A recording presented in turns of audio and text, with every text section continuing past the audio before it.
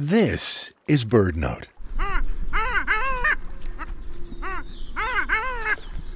By December, an extravagant array of diving birds that nested at far northern latitudes now bob on temperate waters across the continent.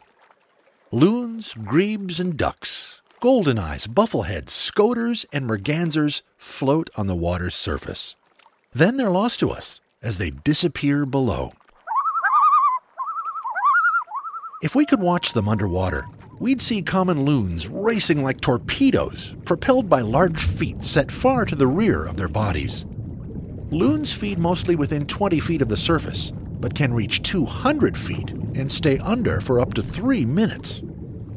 Most diving ducks, though, are down and up again in less than a minute. Searching for food, they swim with their feet, sometimes using their canted wings to steer. A goldeneye dives under and swims about 10 feet from the surface, while scoters get down to 30 feet in search of clams and mussels. But if one bird stands out as the most beautiful diver, it has to be the long-tailed duck. Propelling itself beneath the surface with its wings, it seems to fly through the water, sometimes to depths of more than 60 feet. For BirdNote, I'm Michael Stein.